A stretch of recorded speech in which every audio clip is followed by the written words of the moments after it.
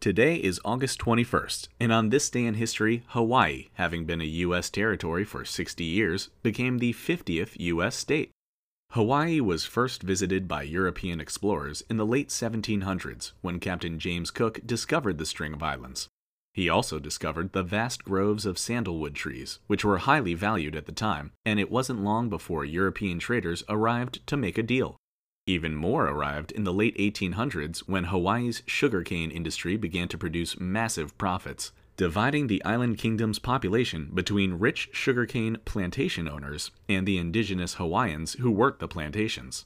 These plantation owners used their wealth and the influence of Britain and the United States, their home countries, to strip the monarch of Hawaii of his legislative powers, and, in 1893, led a coup against the last queen of Hawaii, turning the Kingdom of Hawaii into the Republic of Hawaii.